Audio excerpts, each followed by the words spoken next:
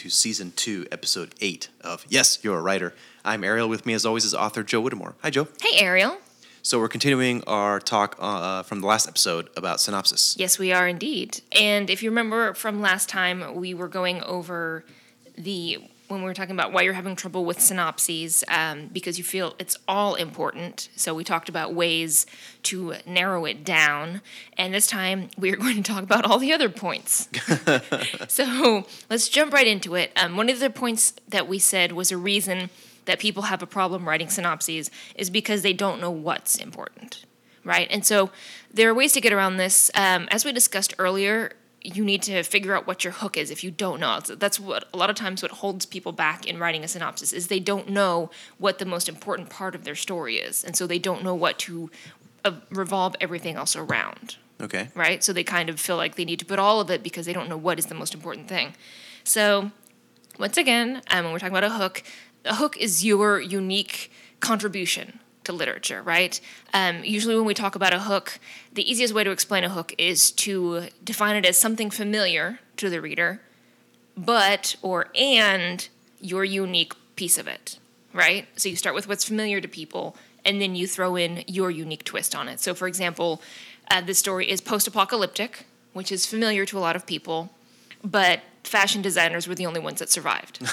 That's unique, right? That's not been done before. So anyway, so that's what you can do. And the hook is also the part of your story that piques a reader's interest, right? That's what makes them want to read it. That's what makes it stand out as something different than the other stuff.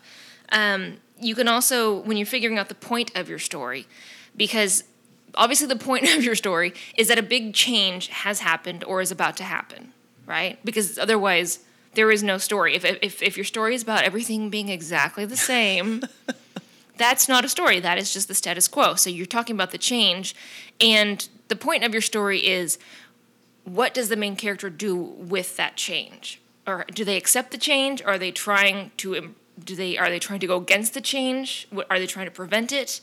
Are they trying to speed it up? Are they trying to slow it down? And how your character is reacting to that change is that what's important in your story. Right? The change is important. Whatever the change is important. But also your character's reaction to the change is important. Right. And what does the main character have to gain or lose because of this change? So those are all important things to focus on. And then a little bit bigger picture, what is the story about? Right? We've talked before about internal arc and external arc. And if you want to elaborate on that, what is internal arc versus external arc? So there's an internal arc of the character themselves, Correct, right? That they're going through kind of in their head almost, or emotionally, however you want to look at it. And then there's the external arc of things going on about the world around them that involve multiple characters. Correct. And so there's the kind of the growth and the path internally of the character as a person, and then there's the overall story that involves multiple people. Exactly. So these are things you need to establish before you're writing your synopsis. You need to know, and please, God, I hope you have these things in your story. You need to have an internal arc. You need to have an external arc. Some plot points to think about, and write these down, and then put just a brief summary of each one of these, and that kind of helps you do out your synopsis. So the status quo, we've said that before, is what's going on right now, the current state of things. What is your character's life? And again, you're not going into this huge, elaborate description of the past. You're just giving a brief snapshot, right, of what your character is currently going through, because that's what's going to let us know when the change occurs. That's how we know there is a change, because we knew how things were before the change. Mm-hmm. So we know this is something different. So you tell the audience what the status quo is. You tell them what the inciting incident is. Again, that's the change. What is changing in the story that's going to spur your main character into action. You have to define the main character's plan, right? So what is the main character going to do? But is this something that they want, so they're just not going to do anything and they're just going to kick back and let it happen? But of course, even if they decide to do that, something goes wrong. Right? When characters are like, "Oh, change is coming, awesome." No, I'm just going to stay with this. Then something happens, and they eventually have to come up with a plan, because there has to be a problem in your story for it to be a good story. The main character can't have it all easy. That's not a story. So the main character's plan, you need to have a plan for the main character. You need to have a result of that plan, right? What happens after they go after it? Exactly. And like we've said many times, and I'm sure you know by now, the first plan will not pan out. Because the main character is going based off of the knowledge they currently have, which is not enough. Because, again, if they had all the knowledge they needed, they would not have a problem to begin with. Right. So they're going with their current limited knowledge, and they're devising a plan. It's not going to work. Here is going to be what happens because of that plan. And now, because of that, your main character has to realize, oh, that didn't work. I wonder why. And that's when they have their reflective moment and they grow. These are things you need to put in your synopsis. So your main character is going to reflect and grow. And then your main character is going to come up with a new plan, right? Because they are tenacious and they will...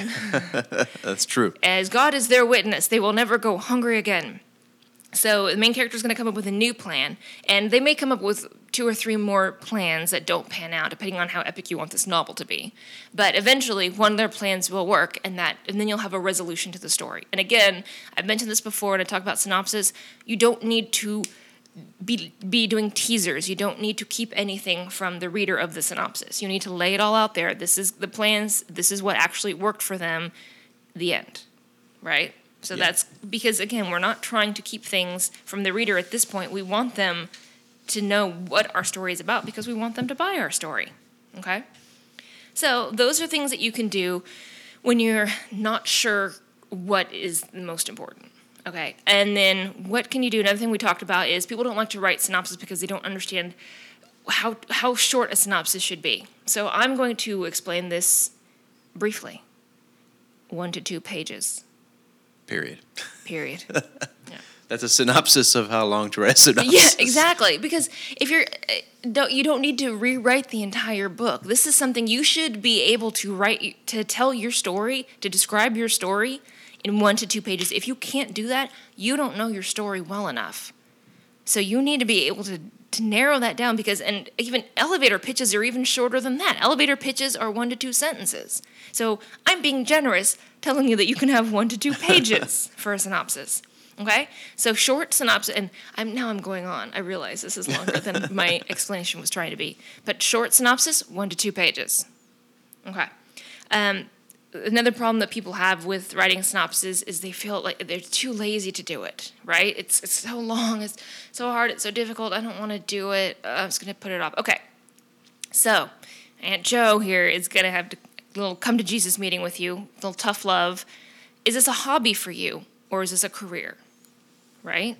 If you're just writing for fun and it's a hobby, then don't worry about the synopsis. Just have fun writing, self-publish, or, just hand the spiral notebook over to your friends and family, let them read it. That's fine. If you see this as a career, you need to take this seriously, right? When you're trying to find a job, you don't not fill out a resume and you don't not apply for jobs because it's hard and it's difficult and you don't feel like it. If you want this to be a career, you have to put in the legwork, and I promise you, writing synopsis is one of the least onerous tasks you will end up having to do when you look at the grand picture, right? Because you just wrote probably at least a 300-something page book. Yeah, a couple pages extra on top is... It's not going to kill you. Trivial. Okay? So get off your butt, or actually get on your butt because you need to go sit in your chair. To write.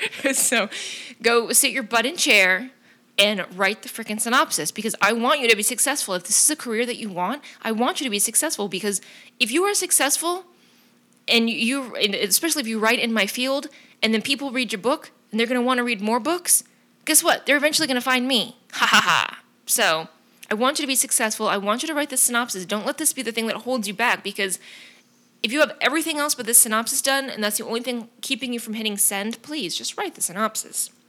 Okay, so that's me getting off my soapbox about that. And then the last thing I want to talk to you about is how can you make your synopsis not sound like poo, right? Because a lot of people don't want to write the synopsis because if they're afraid that if they write the synopsis and they're summing their book up in 1 to 2 pages, they're going to make their book sound bad with the synopsis, okay? So here are some things I want to tell you to avoid that will help you keep your synopsis from making the book sound bad. So you want to avoid those secondary character plots unless they directly affect the main character or they tie back into the main character's dilemma. And so what I'm talking about when I talk about secondary character plots is maybe side romances of the side characters, right? Yeah. Or, if they're going through a divorce or maybe one of their kids is acting up. And we care about these secondary characters, but the story is not their story. The story is the main character's story. So unless those secondary plot points tie back into the main character, then we don't need them in a synopsis. That's what the book is for. You need to avoid poetic text and overwrought descriptions. Okay? And you should be avoiding these in your book as well. But the synopsis is not the time to say, on a clear, brisk morning when the leaves were turning and the birds, it's like, no, keep that out of synopsis. Get down to brass tacks and just describe what happened Exactly. in the book. Keep KISS. Keep it simple. Silly. I'm not going to call you stupid. I'm calling you silly. Keep it simple, okay? Avoid distracting text. And a lot of people, they treat a synopsis kind of like a script.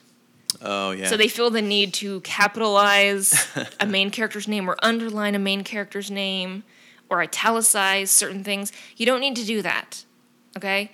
It's distracting. It's pulling it out because especially if you keep doing it over and over, it sounds like you're shouting, right? So you don't need to capitalize the main character. You're just act like you're just writing a letter to a friend and you're saying, oh, so I wrote this book about this. And if you're telling a story to a friend, you don't go, and so I was like, Jenny. And you don't talk like that, right? Right. So don't write like that because that's not how you would tell a friend about a book. Okay. Also avoid dialogue in a synopsis because again, the dialogue is for the story itself. Yeah. And when you're writing the synopsis, you're writing it, and people actually wonder this a lot if they should write a synopsis in third person or first person or whatever. And even if it's a first person story, you should still write it in third person, the synopsis, as if it's happening to someone else. Okay. Makes sense, yeah. Yeah. So when you're writing that third-person synopsis, you're just the narrator. You're just telling everything that's happened to the characters, and you're going to leave out dialogue because, again, it's distracting, and it takes away from the point of the story, or the brief summary of the story, I should say. You're going to avoid personal opinions, okay? Because we're not turning in something. Even if your story is wrought with personal opinions, you leave them out of the synopsis because, again, you're just the narrator of the story, right? So you're just relaying the events that happened. You're not going to say, then the dog ate his lunch, that evil piece of crap. Cats are so much better, right? Even if that's your personal opinion. I like dogs, by the way, so please, no hate mail. Anyway, so leave those personal opinions out. They can go in the story, especially if you're writing first person. Main character can have all kinds of personal opinions. But for the synopsis, again, you're just a third person narrator relaying the point of a story to somebody. Okay, avoid details that don't drive the plot, right? Because, again, we're talking about bare bones. If it's a side detail, like, if the main character has a ton of costume changes, but it's not related to the point of the story, if it's just like every day especially a lot of times you see this in chick lit, or I should say, rom-coms, things like that, where people feel the need to say what the brand is. Oh. I picked up my Coach purse and put on my Kate Spade strappy sandal. So those kind of details you don't need, unless that's the point of the story. Like, for example, if it's something like The Devil Wears Prada, where it's important to touch on those points, because fashion is very, very important in that. But if it's something where the main character just happens to dress well, you can say she's a snappy dresser. You don't have to go into the detail of the brands and what she happened to be wearing at the beginning of the book and the end of the book. Those are just too many details. Avoid over-explaining. Okay, and you should also be avoiding doing this in your story because you need to trust that your reader is smart enough to connect the dots. That being said, you also need to have someone else read over your work, right? That's the whole point of having a critique partner or someone critique your work, is so that they can make sure, even when you're not over-explaining, that everything makes sense, okay? You want to avoid an open ending. I talked about this a little while ago, but again, we're not teasing. We're actually going to tell the editor or the agent exactly how the story plays out, because they're going to want to be like, okay, that's a good story. Okay, I want to read all of the extra details about it. Okay, you want to avoid telling the reader how they should feel, because again, people get different things out of stories. Yeah, I mean, it's art. You don't want to dictate a person's reaction to the story. Let them experience that on their own. Exactly. So you don't want to say this sad tale. Well, because for one thing, there's two reasons why that doesn't work, and a third reason, like you just mentioned, is you want people to be able to do get from it what they will. But one of the reasons is you're setting an expectation. If you say, "Oh, this is a sad story of," and so the reader is going into it expecting it to be sad, What if it's not sad to them? Yeah. Right? You've just blown their expectation. Mm-hmm.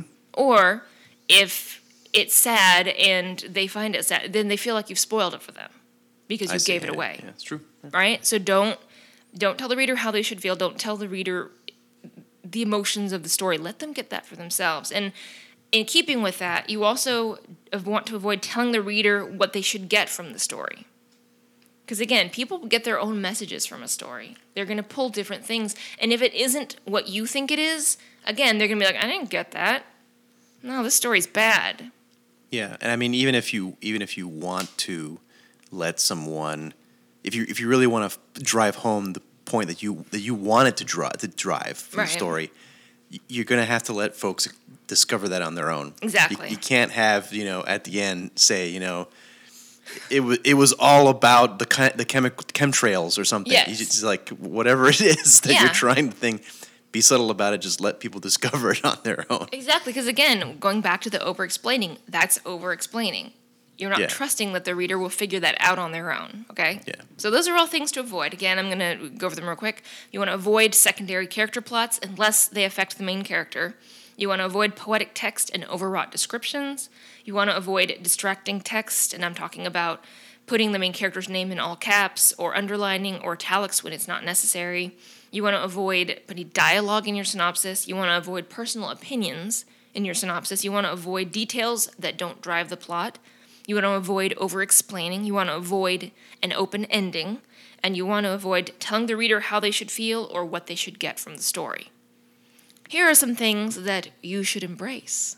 All right. Because we talked about all the bad. Now let's talk about the good, okay? You want to embrace only what affects the main character and the point of the story.